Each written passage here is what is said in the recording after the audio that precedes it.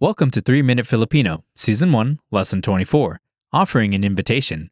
In this lesson, you'll learn how to invite someone out in Filipino. Here's the informal way to ask, do you have plans on Friday night? In Filipino. May plano ka ba sa Biyernes ng gabi? First is a word meaning have. May. May. Next is the word meaning plan. Plano. Plano. Next is a phrase meaning you in a question. Ka ba? Ka ba? Last is the phrase meaning on Friday night. Sa Biyernes ng gabi. Sa Biyernes ng gabi. Listen again to the informal question meaning, do you have plans on Friday night? May plano ka ba sa Biyernes ng gabi? May plano ka ba sa Biyernes ng gabi? Now let's see the formal way to ask, do you have plans on Friday night? Mayroon po ba kayong plano sa Biyernes ng gabi? First is a word meaning have. Mayroon. Mayroon. Next is a polite phrase indicating a question. Po ba? Po ba? Next is the word meaning you, plural. Kayong. Kayong. Next is the word meaning plan. Plano. Plano. Last is the word meaning on Friday night.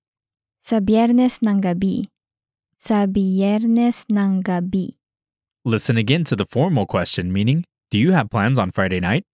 Mayroon po ba kayong plano sa Biyernes ng gabi? Mayroon po ba kayong plano sa Biyernes ng gabi? Here is the formal way to say, I'm going to the movies. Manunood po ako ng pelikula. First is a word meaning to watch. Manunood. Manunood. Next is a word indicating politeness. Po. Po. Next is the word meaning I. Ako. Ako. Next is the word meaning a. Nang. Nang. Last is the word meaning movie. Pelikula. Pelikula. Listen again to the formal phrase meaning, I'm going to the movies. Manunood po ako ng pelikula. Manunood po ako ng pelikula. Finally is an informal way to ask, will you join? Sasama ka? First is a word meaning will join. Sasama.